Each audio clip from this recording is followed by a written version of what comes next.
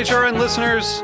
As we celebrate our 15th year, we are deepening our commitment to giving voice to the next generation of food systems storytellers, and we need your help.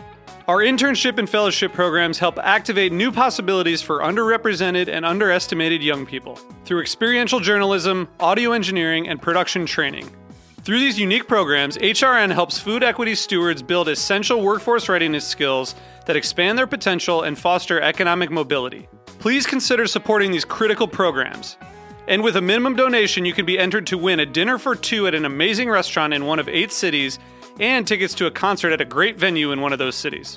We have incredible partners across the country who have donated, as they also share our passion for helping to educate the next generation of food systems storytellers. Check out heritageradionetwork.org/15 to donate and enter to win today. That's heritageradionetwork.org/15 to donate and enter to win today. And make sure you donate before March 31st. Thank you. You're listening to Heritage Radio Network. Since 2009, HRN podcasts have been exploring the wide world of food, beverage, and agriculture. Learn more at heritageradionetwork.org. Hearst Ranch is a proud sponsor of the Heritage Radio Network. Learn more about Hearst Ranch at HearstRanch.com. We talk about food, we talk about music, with musical dudes, finger on the pulse, snacky tunes. Hello, welcome to Snacky Tunes. I am one half your host, Aaron Bresnitz. We are so excited to be sitting down with Jackie Summers, the founder of Sorel Liqueur. He shares with us his family's story, his relationship with the incredibly delicious red drink, and gives us some recipes for us to enjoy this summer. It's a fantastic journey of perseverance and following your passion. We hope that you enjoy it. And then we dig into the archives for an electro dance performance from Glassio, perfect for Sunday or whenever you're listening. So sit back, relax, and enjoy Snacky Tunes here on Heritage Radio Network. I'll fight the wars outside and pray. Make no mistake, my heart can't beat without you.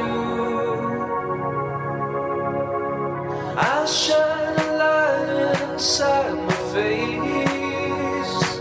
Oh, make no mistake, every little thing about you makes me wanna go back, Mama.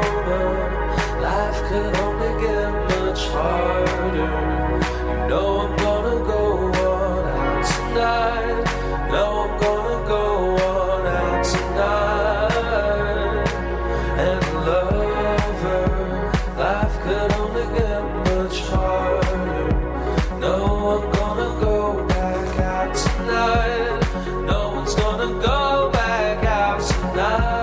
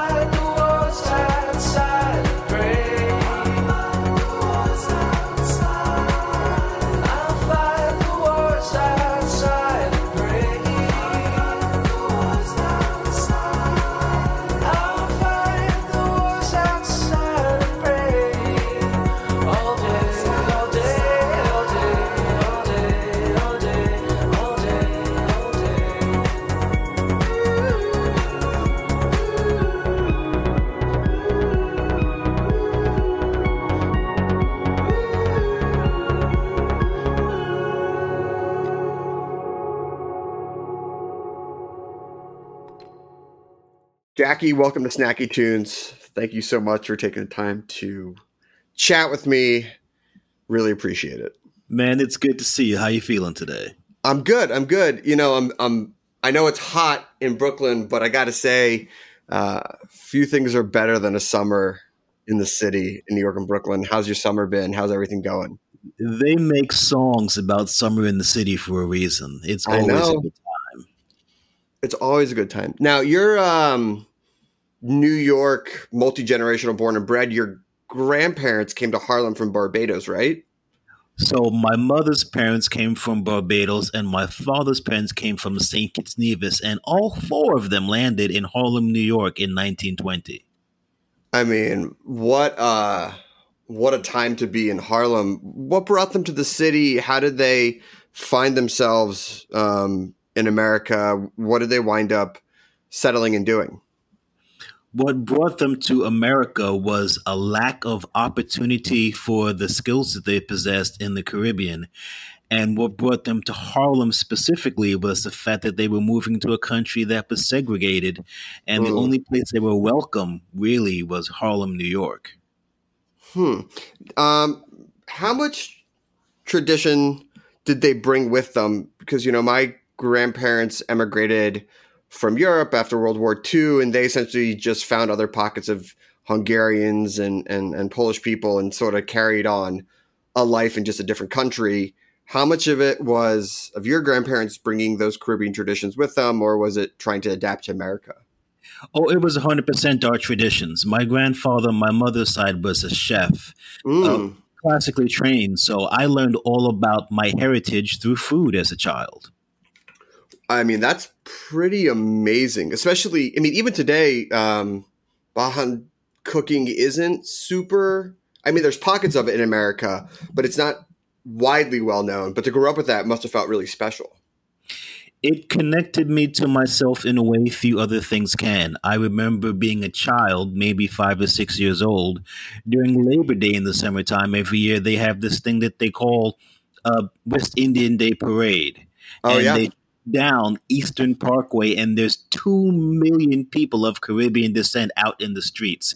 And there's music, and there's floats, and there's costumes, and there's dancing. But the food, oh my goodness, the food is amazing. And I remember being 5 years old and eating beef patties and jerk chicken and roti and peas and rice and washing all this stuff down with a non-alcoholic version of Sorel and thinking to myself, this is me. This is who I am. Yeah. I've had the pleasure of getting to go to that parade a couple times. And when you get off the train, the first thing that hits you is that smell of all the food that's cooking and all the spices in the air, and you start hearing the music. If you live in New York and you've never been, it's a very special tradition. There's tremendous pride at those that day and the day before. It's a great celebration.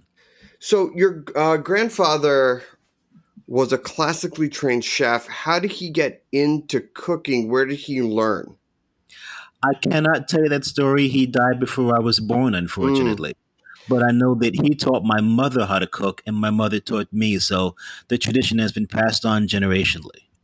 What was important about that? Why was it important to carry on those traditions, the culinary traditions, from generation to generation? 2 reasons. The first was there is a way of retaining your cultural identity that is established in no really better way than through the food. Food will tell you who you are. It will tell you where you come from. The other thing that was really important is making sure that the traditions that were established in the Caribbean got passed down so people understood how important it was that these factors that shaped our culture, being the spices that were traded, the slaves that were brought to those islands and traded, the indigenous people, the cooking techniques, all of it was important to understand who you are and where you came from. It's so interesting with food because it can connect you to a time and place that you no longer have physical access to. It can transport you in many ways. When's the first time you made it back to the Caribbean to experience it, even though you had grown up with it and the traditions and all the flavors and things like that. And when you went back, did you immediately feel that connection? Oh, I completely feel the connection every single time I go. And the great part about New York City is there are still pockets of places where Mm-hmm. that connection is still very, very strong, and you can go and really see the pride that people take. I always feel the Caribbean is sort of underrepresented in the amount of influence it played in Mm-hmm. American cuisine. We are just now getting to a point where this country is willing to acknowledge the contributions of African Americans to American cuisine. But 95% of the African Americans who are in this country came through the Caribbean. So it Mm. is either a combination of indigenous cooking techniques or African spices or some mix thereof that is what becomes what we think of as traditional African American cuisine. I mean, when you think about who was in the kitchen when America was forming its cuisine, a lot of it was black chefs and people who were cooking food for white people. Cuisine and cocktail culture, actually. Yeah. I've had this conversation with Dave Wondrich several times. Oh, yeah. Both cocktail culture and dive bar culture were things that were started in African American traditions. If a plantation owner, for example, said, Sure. "Let me make you a cocktail," he wasn't actually making the cocktail No. himself. No, he And was when not. George Washington said, "I have a distillery," he wasn't actually distilling himself. He had people that were doing that he owned. Right.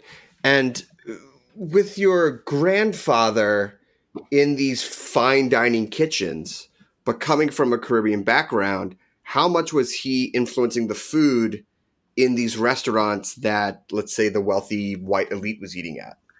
Well, it was tricky because, as all people at that time coming through Ellis Island, he was an undocumented immigrant. And Sure. when he got to this country, he realized, sort of the hard way, that it sort of didn't make a difference if he was an immigrant.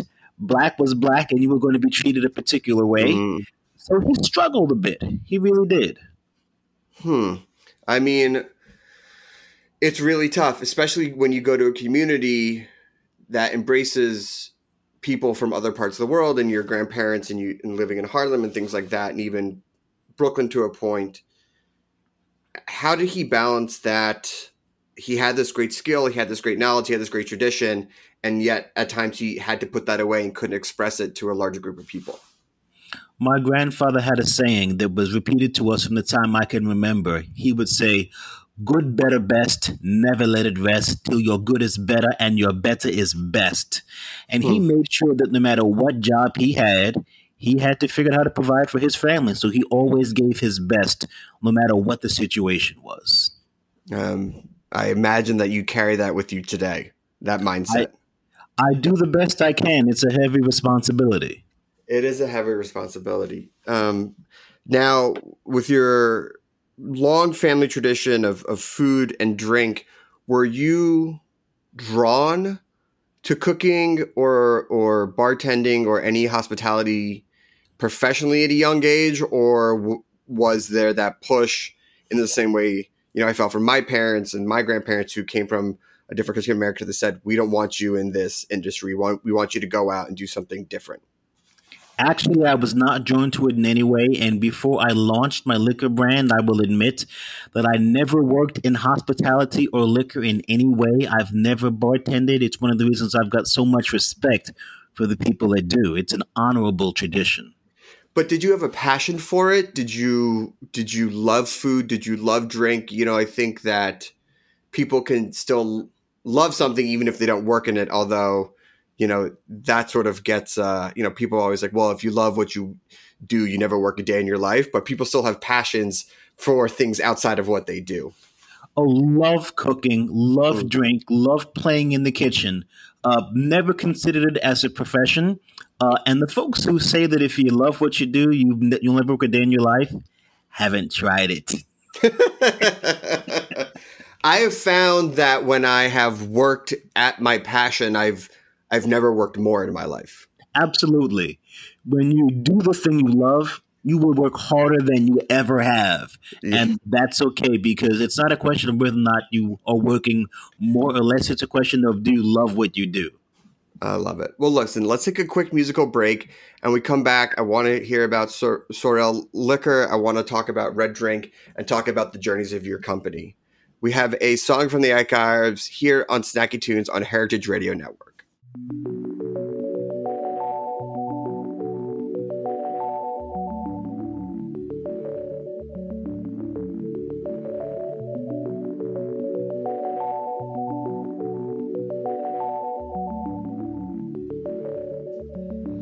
Darling, I was your safety home. There was no bed to call to make.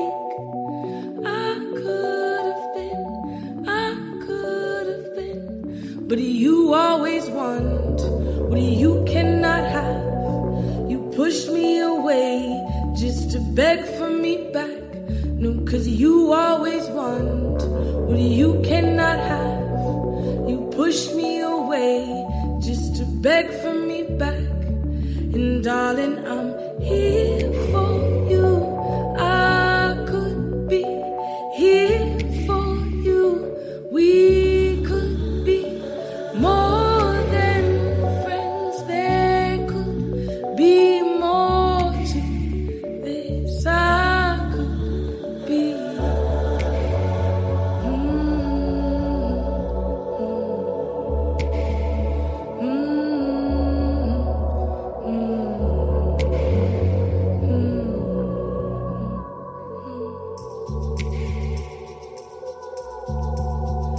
And I told you before,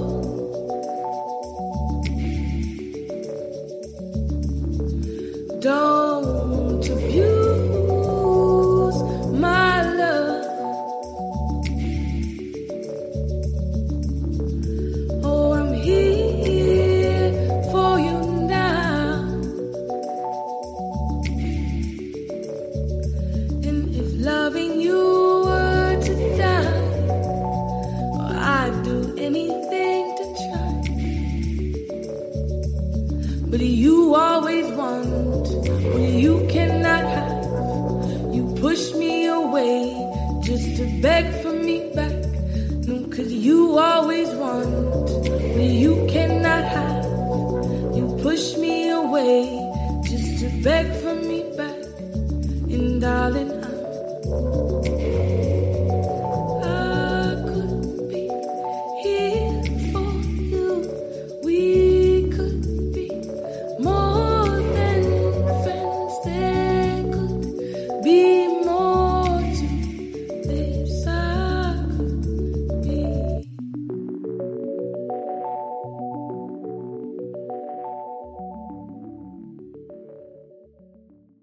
Welcome back to Snacky Tunes. We are chatting with Jackie Summers, the founder of Sorel Liqueur. And we were talking a bit about Caribbean food and drink traditions. And one of the most famous drinking traditions is red drink. But most people may not be familiar with it. Can you tell us the story behind red drink and what it culturally means to people? So you can go back thousands of years and find Africans making tea from hibiscus flowers. They knew hibiscus was a powerful medicinal plant. It's full of antioxidants, full of antimicrobials. It's a natural antifungal. It's an anti-inflammatory. It's a natural aphrodisiac. And they would make this tea, which is this bright, brilliant ruby red color, and it became part of their ceremony and their tradition in all things. This is how they celebrated.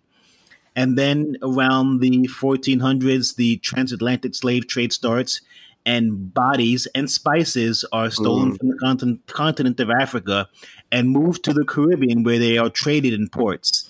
But the knowledge of what this red flower did literally was transported alongside bodies in the bottom of ships. So the flower takes physical roots in the Caribbean, and the people who know how to use it are there in the Caribbean as well. So they continue to make this drink to remind them of home. It becomes a symbol of joy and perseverance. It's important to remember that there were no written recipes at the time because the people who were making this weren't allowed to read or write. It was literally illegal and they could be killed for it. So traditions were passed on orally. You would watch your mother or your grandmother make it, but you never actually wrote down what the ingredients were, what the amounts were that went into this. It Wow. ends up, of course, in the United States as the Caribbean was just a transfer point for spices and for labor into the U.S. And the tradition carried. So it would not be unusual to go to a barbecue where you see African Americans arguing over whether or not red is a flavor. It's because we have this epigenetic memory of the red drink. And it's interesting because we're talking about people where there was a real attempt to strip away their culture. They Sure. took people's names, they took their religions, they broke up families, they did everything they could to try to rob them of their identity, and somehow this drink remained. So it's an important cultural identifier in the Afro-Caribbean diaspora. Wow. It speaks to the power of how food and drink and tradition and history can really stay with people despite all the best efforts to strip people of those connections. Yes, absolutely. Do you remember the first time you had this drink? Do you remember the first experience with it?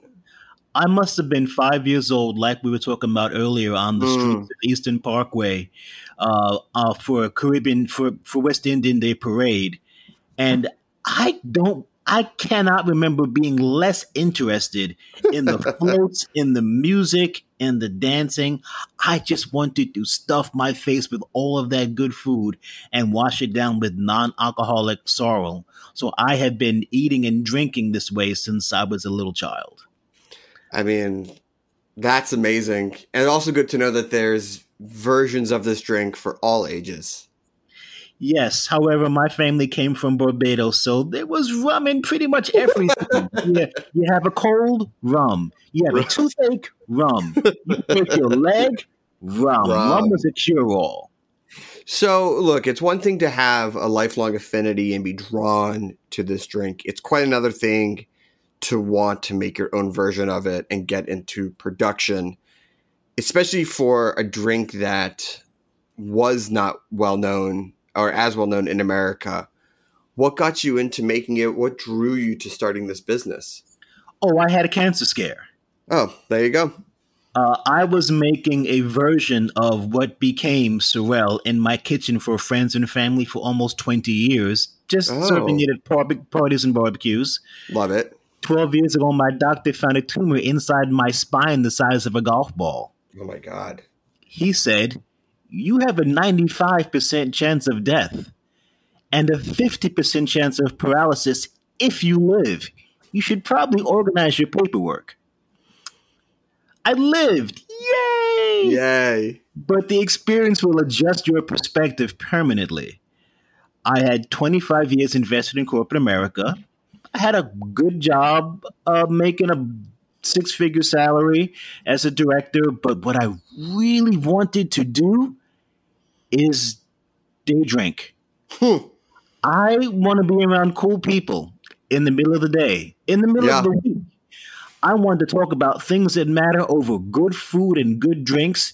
And when I couldn't think who was going to pay me to enjoy this lifestyle, I thought to myself, I know what I'll do. I'll launch a liquor brand. How hard can it be? How hard was it? It's actually close to impossible. What I didn't know and what I couldn't have known at the time is when I got my license to make liquor, my DSP in 2012, I was the only black person in America with a license to make liquor. Turns out I'm probably the first legal licensed black distiller. Wow. I mean, you do hear that the liquor and liquor production industry is very white dominated. I didn't expect it to be so heavily dominated that you were the first and possibly still only. There's a handful of black distillers in the country now. There's an active movement to not just educate but empower financially people who have been doing this again for centuries. But yeah, in 2012, I was Tigger. I was the only one. So you get the brand, you get it out there. What's the response? Well, let's start with the bartender, because if the bartenders and the bar community don't like it, it's not going to get anywhere. What was the response to this new type of drink? Oh, the response was overwhelmingly positive. The New York Times called it Christmas in a Bottle. Star Magazine put it on their celebrity page, called it Caribbean Sunshine in a Bottle. We received 5 stars from Paul Packard's Spirit Journal, 5+ from Simon Difford's Across the Pond in Difford's Guide. The reception critically could not have been better. It was just fantastically received. And beyond critical, culturally, or just anecdotally, like what did people understand, one, what the drink represented, and two, were people to be able to have it who only had ever had it because someone like you made it at a backyard barbecue, or there was a family celebration and someone like would whip up a batch of it? What was it like to be able to get this very culturally important drink off the shelf and just have it to have in your house?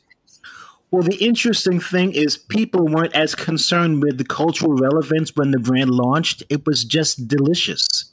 This is the interesting thing about Sorel is it's CRT in a bottle. People will drink it because it's delicious, and then they'll go out and they'll want to find out more about it, and then you get the story. But the story is inextricably tied to the beverage. I mean, that's very few drinks have that. Very few drinks. I feel like a lot of drinks or a lot of food brands or things like that are looking for that sort of authenticity or that real connection to people and things like that. And you actually have the history there of what that drink means to you and your family and your community. The interesting part is the Afro-Caribbean diaspora is so vast and so wide that it had to be of a particular quality, or they would all be calling out evil on my name right now. So I know that you alluded to it not being an easy business, and I was reading about your journey, and you have this thing called the pause, which happened around Hurricane Sandy, which for anyone who was living in New York at the time was absolutely devastating, especially to a lot of manufacturers and things like that. What happened to you when Sandy hit? What happened to the business? Oh, that was only the first pause.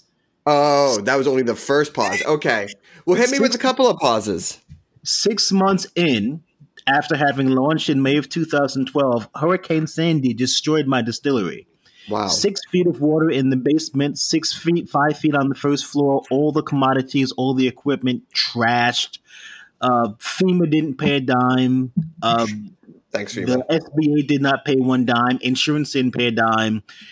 Put the entire thing back together with the help of community and volition and every last dime I had, and relaunched in 2013 to fair success, I'd say. Signed a national deal to take the brand across the country in 2015. That reneged. Got a second deal negotiated to contract in 2016, worth again millions of dollars. That also reneged. So took a second pause to find the right financial partner. Presented this to pretty much all of the big brands around the country, and all of them agreed it was a great brand with a great track record and wished me the best of luck. Thanks, guys. Thank you so much. Thank you.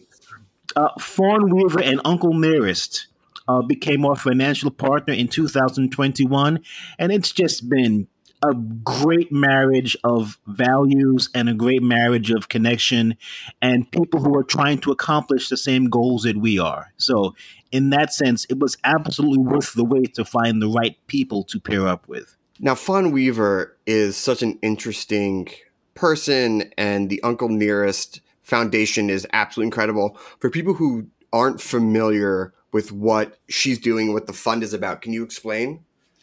The short version is Fawn Weaver is a New York Times bestselling author who discovered in 2015 that the person who taught Jack Daniels how to make whiskey was an enslaved African. So she took it upon herself to tell the story to the world. And one of the first things that she did was gather the descendants of this man whose name was Nearest Green and ask them what they wanted. Her original intent was to write a book. And the descendants said, we love the idea of a book, but we always really felt that what Nearest deserved was his own whiskey on shelves right next to Jack. And so Fawn accepted the challenge and put out not just the most, what became the most awarded whiskey in American history, but the fastest growing whiskey brand in American history. And when she did this, she had this sort of epiphany, and she said, it cannot be just me. There has to be some systemic reason why other brands aren't having the success that I'm having. And she took it upon herself to establish a $50 million fund to help brands that are owned by people of color to see if to experiment and see whether or not her success can be repeated. And the interesting thing about that, from my perspective, is Uncle Nearest is the most awarded whiskey of the last 3 years by far. And in the first 6 months of this year, Sorel became by far the most awarded liqueur in the category, hands down, bar none. Congratulations. That's amazing. So we are very much trying to follow in the very august footsteps of Uncle Nearest. So, look, I would be remiss if I didn't ask you, summer's here, Sorel's on my shelf. I know I can have it neat. I know I can have it on ice. But what drink are you making right now with Sorel? Hibiscus Mule. Go on. What's in it? Super easy. 2 fingers of, you get a nice tall glass, fill it with ice, 2 fingers of Sorel, 3 fingers of ginger beer, spritz of lime juice, ready to go. There we go. All day, right? Backyard, on the porch, on the steps, wherever you can sip and drink. It's the most refreshing thing. And it's interesting because hibiscus drinks are consumed in tropical places all around the world. If you go to Africa, they would call it bissap. If you went to Mexico, they would call it jamaica. Hibiscus is super refreshing on hot days. Oh, I love it. So you found a lot of success. You've won a lot of awards. What does the future look like? Does it feel like you're not just getting started, but it's like the overnight success takes 10 years type of mantra, and you're at your 10-year mark in many ways. What's next? What's the future looks like? What do you hope to see Sorel do with you and the community in the world?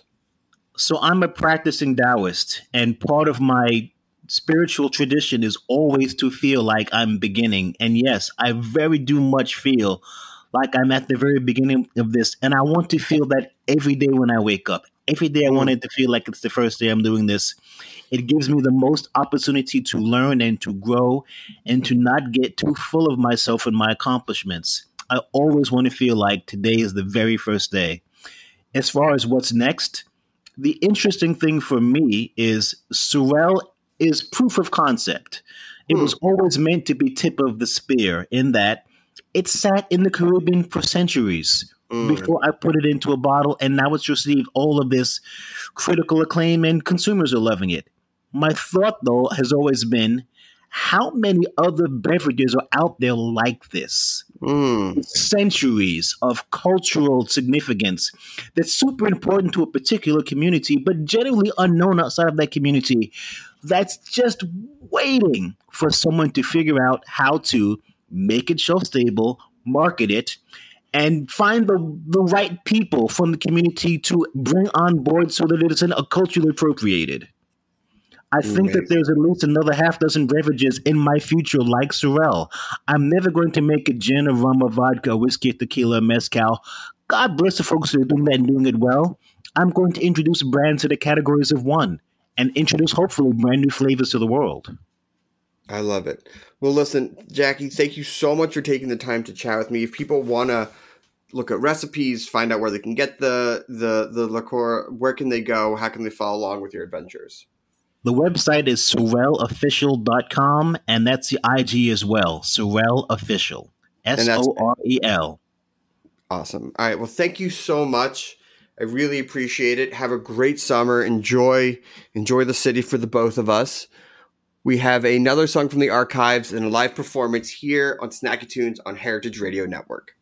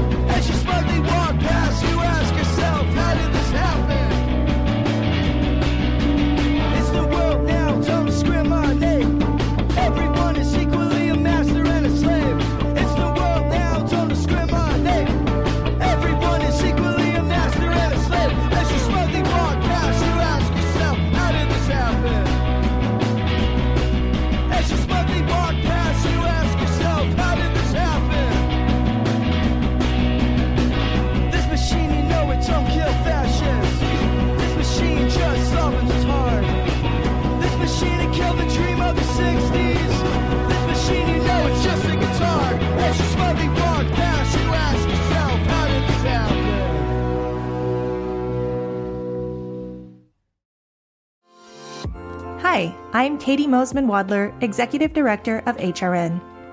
HRN is dedicated to amplifying voices from all across our food system. Today, I'm asking listeners to take part in our summer membership drive by helping sustain our mission to expand the way eaters think about food. As a thank you for this tax-deductible donation, you can receive some great HRN swag, including the HRN cap, wine carrier, or a special spice set from Burlap and Barrel. By becoming a member, you'll play an essential role in keeping nonprofit food radio on the air. Go to heritageradionetwork.org/donate to become a member today. Thank you for your support. Hearst Ranch is a proud sponsor of the Heritage Radio Network. The Hearst family has been raising cattle on the rich, sustainable native grasslands of California's Central Coast for over 150 years. Piedra Blanca Rancho in San Simeon is the original Hearst Ranch, founded by George Hearst in 1865. George's son was the famous publisher William Randolph Hearst. In addition to being known for building the iconic Hearst Castle, William was, like his father before him, an avid rancher. In his words, "I would rather spend a month at the ranch than any place in the world." Thanks to one of the largest land conservation easements in California history, a joint effort with the California Rangeland Trust, the American Land Conservancy, and the state of California, the working landscape at Hearst Ranch will be preserved forever. Learn more about Hearst Ranch at HearstRanch.com. Hello, welcome back to Snacky Tunes. We have Glassio here from Queens, New York. Welcome to the show, and thank you for reaching out to us. We really appreciate it. Thanks very much for having me. I've been a fan for a while, and happy to be on. Oh, well, we are happy to hear from you and talk to you about the upcoming record and your creative process. Speaking of the creative process, the last few months, and especially the few weeks, have been a really unique time in America and the world. Something that obviously we will never forget and hopefully we'll never live through again. But as an artist, how have you processed everything, and what has inspired you? And of what's inspired you, have you put that into your art? Yeah. So I think when it comes to like how I absorb the world around me and try to reproduce it in a way that's artistic, I think I usually need some time to process, like all of us do, and to think of ways that talk about the subject in a way that's tasteful and then also true to my identity. I think that's super, super important. I've always been very nervous about exploiting situations for artistic gain, such as when COVID-19 started rising in March. I was on Hype Machine and I literally saw a band called COVID-19. And that being the extreme version of doing something the wrong way. So I definitely like taking time to think and pause and document how it affects me, which feels genuine. And I think there are lots of different people that could relate to that experience. And just being honest about how you live through things will eventually be relatable to someone. So I'm sort of really still absorbing everything, and I'm curious to know how this impacts music that people release next year. If we come out of this and it was a sort of momentary chapter, will music scenes evolve that are sort of fun and chaotic? Like I sometimes think about the New York music scene after 9/11, from what I've read about it and the kinds of bands that erupted out of the electroclash scene. And I don't know if you've read Meet Me in the Bathroom, but it is. No, I've read it, but I was also there. A little bit older. Fair enough.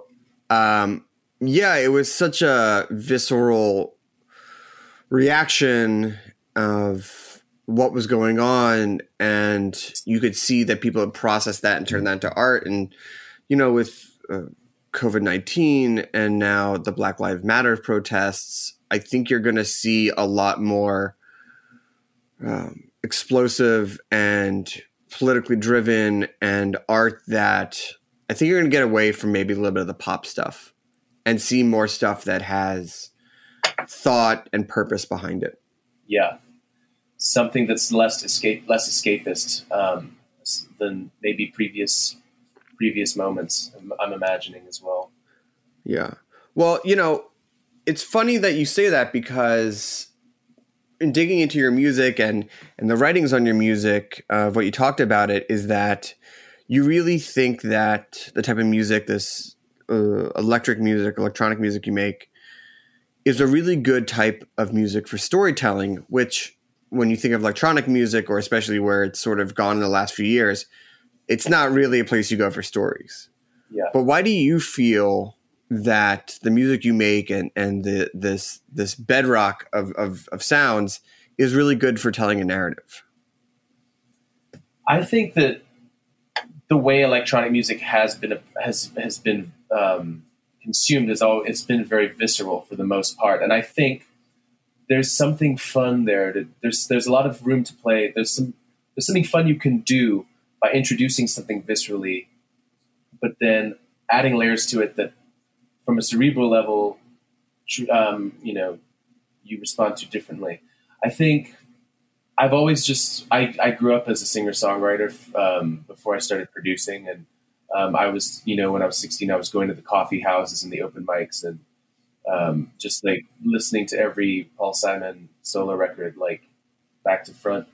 And I think when I started getting into dance music, I always had this image of if like Neil Young made a record on the moon, which he kind of did with Transformer Man, but something that could have been a bit more like something a bit more sweeter. I like the idea of making electronic music that feels sweet and lullaby-like, and that's always been of interest to me.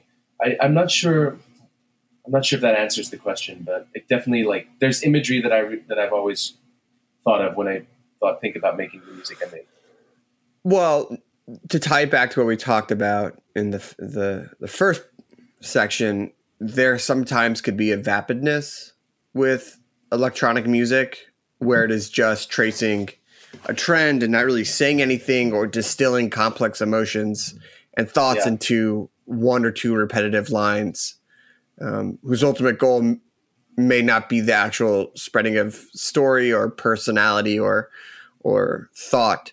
But you have a lot of introspective lyrics, and I think when you tie those with the genre of music, it does create something new, and I think something that's probably going to be an easier shift in processing the type of current events into your art than maybe what some other people might be dealing with the music they make.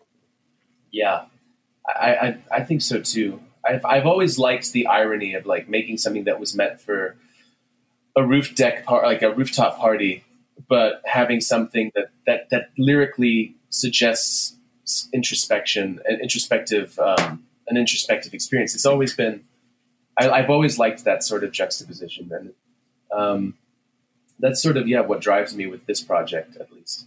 I love it. Well, listen, let's get into a song. I believe "Weight of the World" Part 2 is your first track. Yes, that's right. And what's the story behind it? I wrote this. It was 2017, and I think it was late summer. I was basically wanting to talk about things that the world felt like a huge mess back then, which was like, compared to now, I mean, it's silly to say, but I basically wanted to write a song that was a social commentary on political events and things around me, and I felt really overwhelmed by the news. So that was Weight of the World 2. Awesome. Well, here we go. Glassio live on Snacky Tunes on heritageradionetwork.org.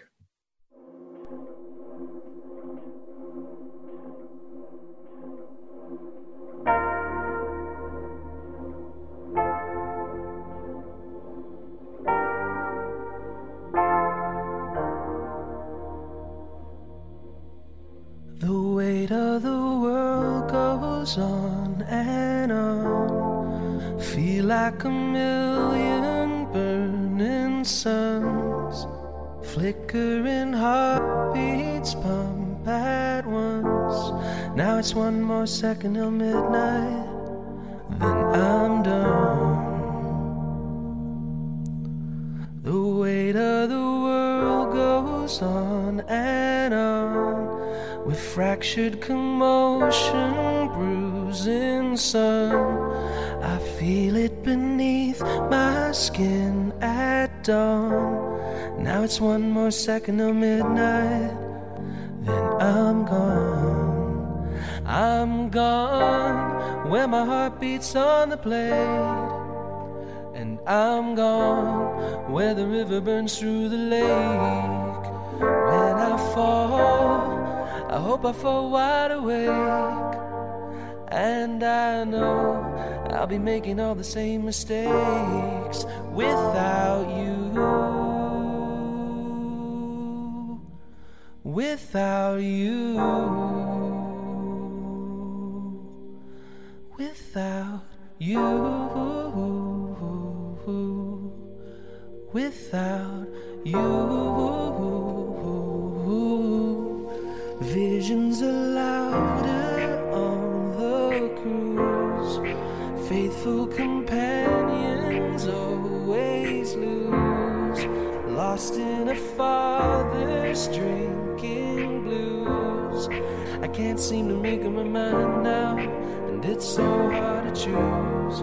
The frame of the world burns on and on, combusting and breathing simple songs with natural remedies and songs. You hear them howling at midnight, and they won't be up for long. I'm gone where my heart beats on the blade, and I'm gone where the river burns through the lake. When I fall, I hope I fall wide awake, and I know I'll be making all the same mistakes without you. Without you. Without you. Without you. Without you. One shot till the moment dies. Maybe I'm a heart that can last forever. One shot till the moment dies. Maybe I'm a heart that can last forever. One shot till the moment dies. Maybe I'm a heart that can last forever. One shot till the moment dies. Maybe I'm a heart that can without you. Without you.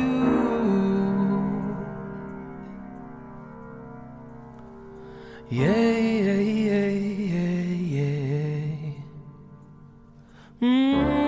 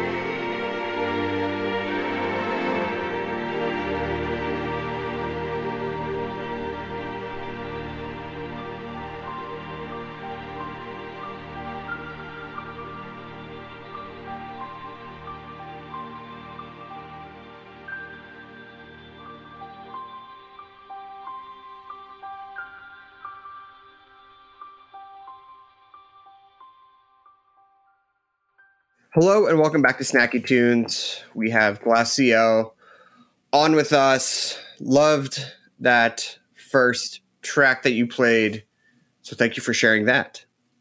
Thank you for playing it. I want to talk about the fact that you were born in the UAE and you eventually wound up in Central California, because I'm always interested about American culture and American music and how it's perceived by the rest of the world, but more importantly, how it's then filtered into different singers, songwriters, and artists, because you mentioned that as a teenager, you started making your own music. So how did you see that music, that culture, and how did it inspire you? Yeah, so basically, we were a small community of expats when we were living there, and when my parents moved there in the late 80s. And it was my mom's from Dublin, and she's the musical person in the family. She went to school and she was a choral singer at Trinity College, and she sang like backups with Enya and stuff like that with her choir. So it was like, I remember being born, and then on all the family videos, I'm like crawling to Enya, which is pretty intense. And honestly, it's great music to learn how to walk to. I mean, not that I remember, but from this age looking back. So everything that I consumed musically was through her and through like just a lot of UK new wave stuff, like Prefab Sprout, New Order, Enya, and like Sting. So basically, there wasn't much music. There was no music scene in the UAE ever when I was there, at least that I knew of. But when I grew older, Virgin Megastore opened, and that was like, I'd go and buy CDs, and that was the only place to go buy music that I knew of. And because of that, you basically got the best of the best. You wouldn't find you wouldn't even find like Yola Tango over there, or someone that like you wouldn't find much indie music. So it would be a lot of older, established singer-songwriters, or 50 Cent and Shania Twain. Sure. So my elementary school experience was soundtracked by a lot of that. But then basically before I moved, I was becoming a huge Paul Simon fan and Neil Young fan. And that was basically my gateway. And Pet Sounds. It's funny. It's just weird to think I bought Pet Sounds in the Middle East because I associate the Beach Boys so much with sand dunes, which is, I guess, not far off from the beach, but it's a different biome. So it's like it's a different sand vibe, if you will. Yeah, exactly. But yeah, the problem with.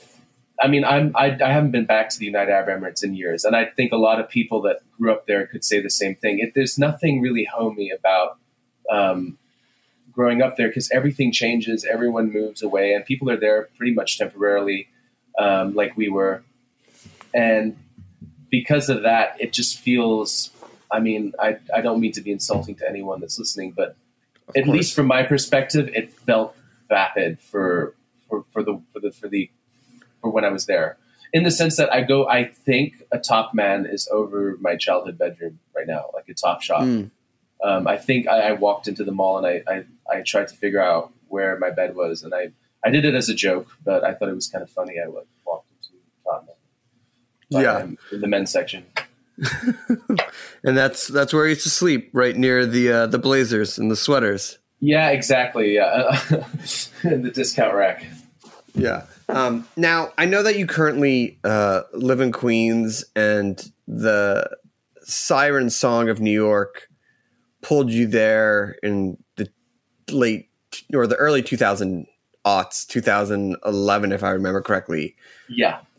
Obviously, if you're into music, New York is a great place to go. So I assume that that's one of the reasons why that drew you there. But what drew you to New York culturally? And, what drew you to Queens eventually? I basically was when I was in high school in California, I was looking into schools, and I wanted to get into Berkeley, Boston originally, like anyone that wants to pursue music. I didn't get in there, but I got into a school at NYU, that Clive Davis opened up back in the mid 2000s or so. And it was a music production program, and it also gave you classes on business and like journalism and stuff like that. And it seemed really exciting. And that was obviously one reason. It was the only school I got into. And then New York in itself has just always been, I mean, it's huge. Like, it's always inspired. One of the first movies I ever remember seeing was Escape from New York. And I mean, I think a lot of the music I grew up listening to came out of New York. And I'm not really a fan of LA and cars and traffic. I like the ability to find a bottle of water quickly if I need one. I think it's a helpful city for that. And that was basically it. I absolutely love the city, and it's been heartbreaking even now leaving it. It always hurts me to leave, I love it. I mean, if you ever live in New York, I find that it's such an inspiring city. It is. And it's just there are just so many different neighborhoods that feel similar, but just have a completely different tone. And I love everything. I love having I even love having a crisis in New York. Like I would not want to have the same crisis anywhere else. I should be careful with that language, but yeah, like a micro crisis, something that, wouldn't bother you the next day, but that temporarily upsets you. It's a wonderful city. I'm a big walker as well. And I write a lot of the music I write when I'm walking. So, I don't think I could do that as much in a car. I have really bad ideas when I'm in a car. Everything is just really daft. So. Yeah. Well, let's hear another track. I believe the next one is Almost Forgot How to Play Guitar. What is the story behind that one? Well, my dad, like many parents, like just doesn't like my newer music as much as my older music, because there's a sentimental value to what I first came up with when I was 16, and also taste. So he was like, "You should start playing guitar more," because that was my first instrument. And he says that in a sweet way. It's not like in a degrading way. And I almost did, and I felt like I almost did forget how to play guitar. And it was sort of, this song's on my upcoming album. It hasn't actually been released yet. And I think I was right. I wrote it lying down, and it was the first song I had written on a guitar in about 7 years. It has a little like waltzy pattern to it that's different from the rest of the songs in the album. Well, here we go. Glassio on Snacky Tunes on heritageradionetwork.org.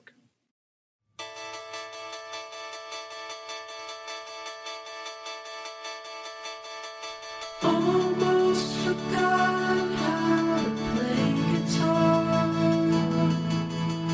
Remember the night that you fell down the stairs at your favorite bar.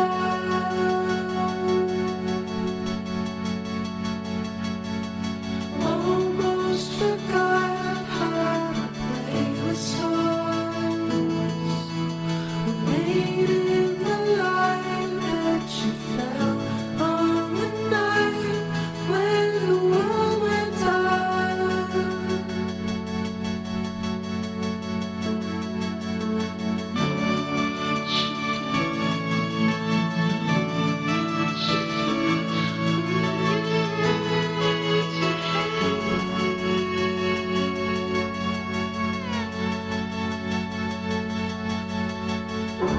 Wanna be another man, wanna feel another life. It's you in my heart, breaking guitars, pour out the watermark.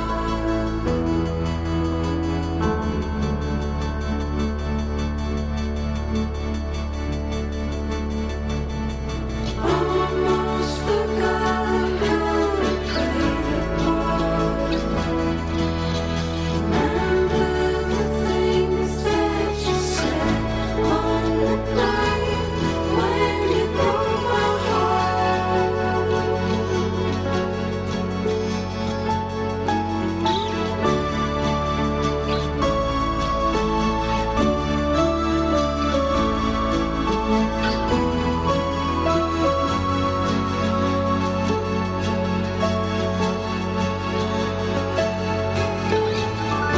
Never wanna shake it off. Never wanna be something in my heart, breaking guitars, broke down on old sort of bad boy. Almost forgot how to play guitar.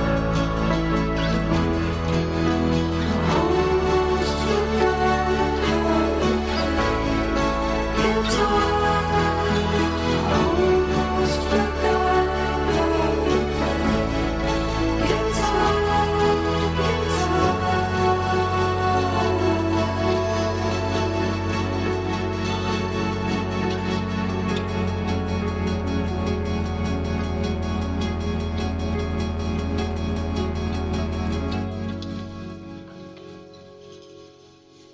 Amazing.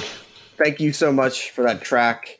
And I know you mentioned it's on your upcoming album, but I wanted to ask you, given everything that's going on in the world right now, what is your thought about releasing an album that you've written either, I assume, before or finishing up before the pandemic and everything that's been going on with Black Lives Matters in the last few weeks? And do you re-examine what you wrote, or do you think about putting out the album? What's your mindset? Yeah, it's a really good question. I was just on the phone with several people working with me on the release and talking about it and trying to figure out a plan. I felt both through the Black Lives Matter movement in the past 2 weeks and COVID, a little uneasy about self-promoting music, and I know lots of my friends feel the same way. So I wrote the album a year and a half ago and started writing it, and has started planning the release dates back in October. My view is I'm still deciding. There's a chance that I might not release the album. I mean, there's a chance I might push it back a little bit, and if not, I'm definitely if I'm going to release it, there's definitely going to be a charitable aspect to the album. There are definitely organizations that I'm looking at that I would want to be putting the money directly towards to help in any way I can with what's going on. There are lots of different things. I do believe that Black voices should be the focal point right now and should be having full access to social media space to get the message out. And that's something that I'm trying to weigh the options here to make sure that I don't fill the ether with noise that can come out at a later time. No, I think that stepping aside to make space for voices is an important thought to have. Yeah, absolutely. You talk about this album and how it's about accepting fragility. And that seems like a really important message for people to consider today about how things can be fragile and how your mindset or your person might be fragile. But what does it mean to you? Yeah, so when I started writing the album, the songs were very much about a disintegrating friendship, basically the loss of a soulmate, and learning to be individual and independent again, which doesn't really have a direct relationship with what's happening in the world right now. That being said, a lot of people that I've sent it to have found their own meaning in it and find the songs to be sort of soulful and almost a little spiritual. That's not my words. That's other people's language. And they've convinced me that maybe it's not a bad thing to have out in the world. It's a positive piece of music. It's not something that's insensitive to the situations going on around. And I would definitely be careful about the kind of music I'd be releasing, given the context of what's going on. Yes, I agree. Well, I appreciate you making the time for us, and thank you for sharing your thoughts, especially as we all sort of process our own thoughts. And I appreciate you sharing some of them with us. If people want to follow along or check you out online, where can they go? They can find me at Glassio Music, one word. And then on Spotify, Apple Music, or they're anywhere they like to listen to music the most. So awesome. Well, thank you so much. We have one last song from you, Make No Mistake. What's the story behind this one? I wrote this song basically at the end of 2018 when my mental health wasn't at its best, and I was just having issues leaving the house, and day-to-day tasks were just kind of not easier than they used to be. And this came out. This has been the latest single. It came out 2 weeks ago, and I couldn't suspend the release, but it took place right before the murder of George Floyd. So I haven't really been promoting this one, but it was just a very strange time as well to be. The lyrics sort of also reflect, weirdly kind of reflect the situation with COVID and the world outside as well. So this was sort of an awkward time to accidentally have this come out around then, but it's a long song. It's the longest. It's like the danciest song on the album, I think. Well, thank you so much. We appreciate you taking the time and sharing your music with us. Here we go. Make no mistake on Snacky Tunes on heritageradionetwork.org. We will see you next time. I'll fight the wars outside and pray. Make no mistake, my heart can't beat without you. I'll shine a light inside my face. Well, make no mistake, every little thing about you makes me wanna go back.